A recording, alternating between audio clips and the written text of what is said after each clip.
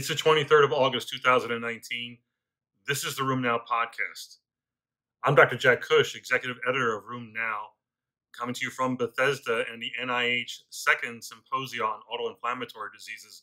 I'll talk about that at the end. They say you are what you eat.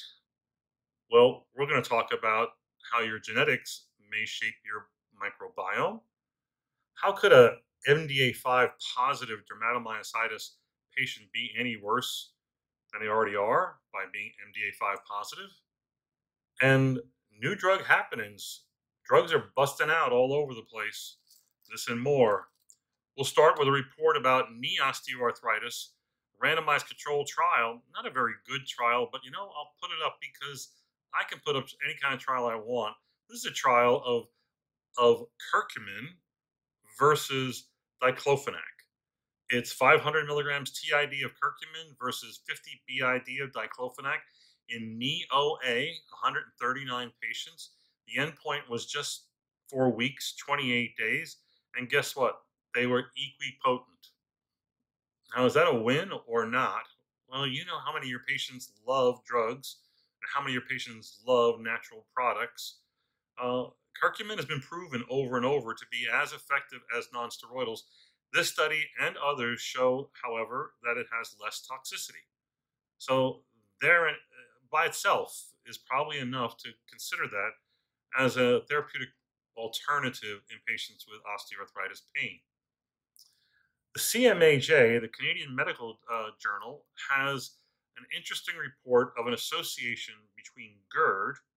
This is a study of over 3,000 patients, so it's not small, but it shows an association, a statistical association between GERD and TMJ disorders.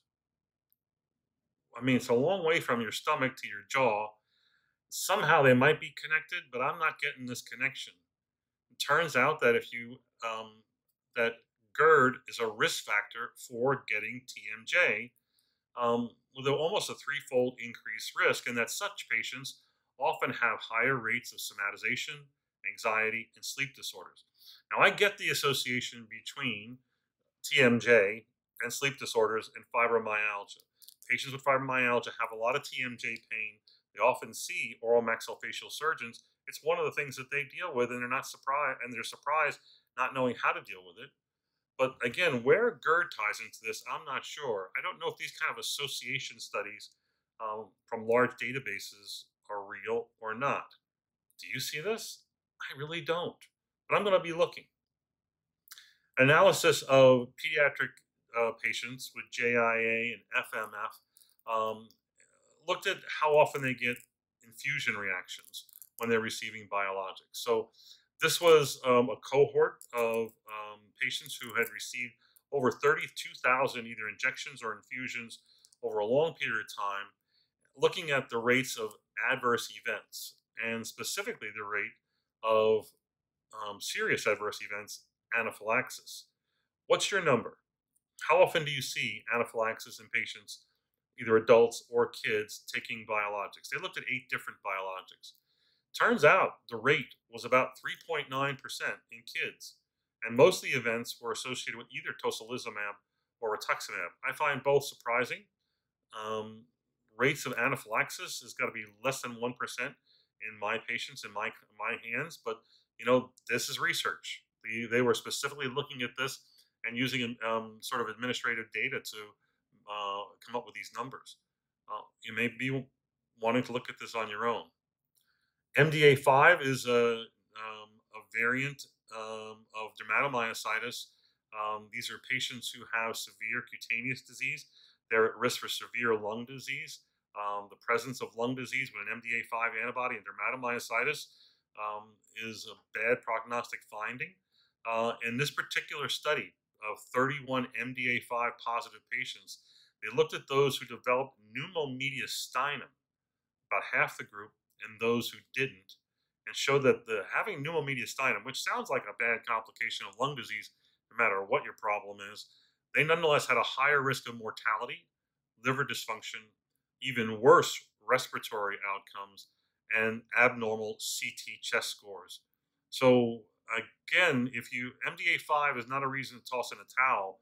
It is a reason to worry, but I would say that development of pneumomediastinum would be a worrisome finding and should be treated aggressively if that's found. Um, a group looked at gout patients and the association of urate lowering therapy and what that may do to the bones over time. 87 gout patients on urate lowering therapy had serial x rays and they had serial DEX scans, dual energy CT scans, looking to quantify uric acid deposits, but specifically uric acid or tophi associated erosive disease. Interestingly, over 2 years, x rays showed no changes over time, in whether you were on urate lowering therapy or not. However, if you looked at those same patients over 2 years, but instead looked at DEX scans and quantified erosions by DEX scanning, there was a significant reduction that was associated with the use of urate lowering therapy, suggesting that there is a strong benefit to urate lowering therapy, one that's not so easily identified by routine radiography, but would be identified by finer techniques, especially one as specific as dual energy CT. So, what about microbiome? So it's a lot of research being done on the microbiome. This particular study looked at 107 healthy subjects and looked at 696 twin pairs from the UK twin cohort, and they then also did microbiome testing on all these patients using the usual technique, 16S ribosomal RNA sort of bacterial sequencing to find out what the microbiome was in these individuals. And it showed that the presence of B27 and the HLA DR beta 1 alleles had a significantly distinct association with microbiome changes, suggesting that your genes, your class 2 and class 1 MHC molecules can shape what your microbiome may look like and therefore may be important in disease pathogenesis and onset. Last week, when we went to press with the podcast, we did not yet know about, but soon found out about that upadacitinib, a new JAK1 inhibitor, selective JAK1 inhibitor, was approved by the FDA for use in moderate to severe rheumatoid arthritis not responding to methotrexate and DMARDs. The drug's name is Rinvoq, Rinvoq, and it's going to be yet the third JAK inhibitor that will be approved in the rheumatoid arthritis space. They were given approval for the 15 milligram once a day dose. Has a lot of the same warnings and precautions that you see with many biologics, all any other JAK inhibitors. But I'll go over them anyway. It's important to know with a new drug. You should be aware of the box warnings for serious infections, including tuberculosis and opportunistic infection. Don't start the drug if you're having an active infection, and then hold the Rinvoq if one serious infection develops. Not a routine infection, but a serious infection. Patients should be tested for the risk of TB and should be monitored for TB. Again, the risk of TB, this is my opinion, not in the package insert.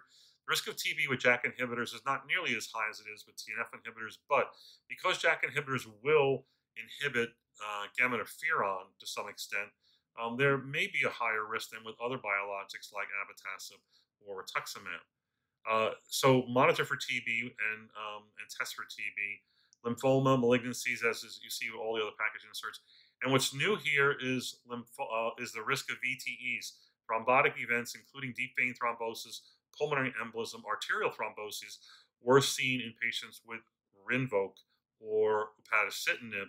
Now, their numbers in their clinical trials and their development program were really quite low. I didn't expect that that would be a box warning here. The FDA, I think, is going forward and now making this a class effect. I don't think because they added it, as you know, a box warning to tofacitinib with some of its recent safety data. It was part of the approval for baricitinib. I think you're going to see it with filgotinib if and when that gets approved in the many months to come. So I think it's a class effect now with JAK inhibitors, which is one of the warnings, which says patients at risk for thromboembolic events probably shouldn't be given this particular JAK inhibitor. And they have other warnings, and this is not box warning, just regular warnings about monitoring for lymphocyte counts. Hold the drug and don't use it if lymphocyte counts are less than 500, or if the absolute neutrophil count is less than 1,000. Use caution in patients who have an increased risk for gastrointestinal perforations. As you know, IL-6 inhibitors have a risk of GI perforations, but so do JAK inhibitors, and that's in the package insert, or that's been seen with the other drugs that have been studied, including tofacitinib. So that's a warning here as well. The drug is going to be soon available. Its price is going to be a whopping $59,000 a year, or $5,174 a month. You say, wow, that's going to be a lot. Well, it's just like all our other drugs. There's going to be a copay program. It won't be that much for people who have commercial insurance. If you're paying cash, you're in trouble. By comparison, it's on par with what's out there for other drugs. So, for instance, the price of Humira is $62,000 a year. For Xeljanz is almost $54,000 a year, and the price of Olumiant or baricitinib is a bargain at $25,642 a year. That's sort of their commercially advertised price. So again, look for this drug. I think it is an important addition. I think it may change how we use JAK inhibitors now that we have three in the marketplace, and maybe four in the future. Lastly, other big news about Skyrizi. Skyrizi is risankizumab. It's an IL-23 inhibitor, also from AbbVie. It was approved in April for use in psoriasis, not psoriatic arthritis, just psoriasis. They published the results of a head-to-head trial of Skyrizi versus Humira, showing that their IL-23 inhibitor is significantly better. AbbVie's banking heavily on the success of Skyrizi, risankizumab, and also upadacitinib or Rinvoq going forward. And as Humira will go off patent in the next few years, it's off patent outside the U.S. It's certainly on patent in the U.S. till 2022, I believe. So in this particular study with Skyrizi versus Humira, 605 adults with plaque psoriasis, moderate to severe, getting the usual doses. The week 16 results, looking at a superlative outcome of a PASI 90, had a 72% for the risankizumab and 47% for adalimumab. Look for this in your psoriasis patients. I'm sure that it's being developed for psoriatic arthritis. The trials are being done, but again, it's really right now just for skin psoriasis. Lastly, we'll talk about pregnancy outcomes in JIA patients.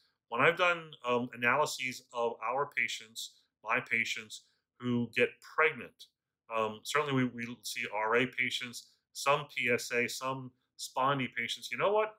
We have a lot of patients who had JIA and who are now adults, young adults, and they get pregnant. The question is, what happens with them?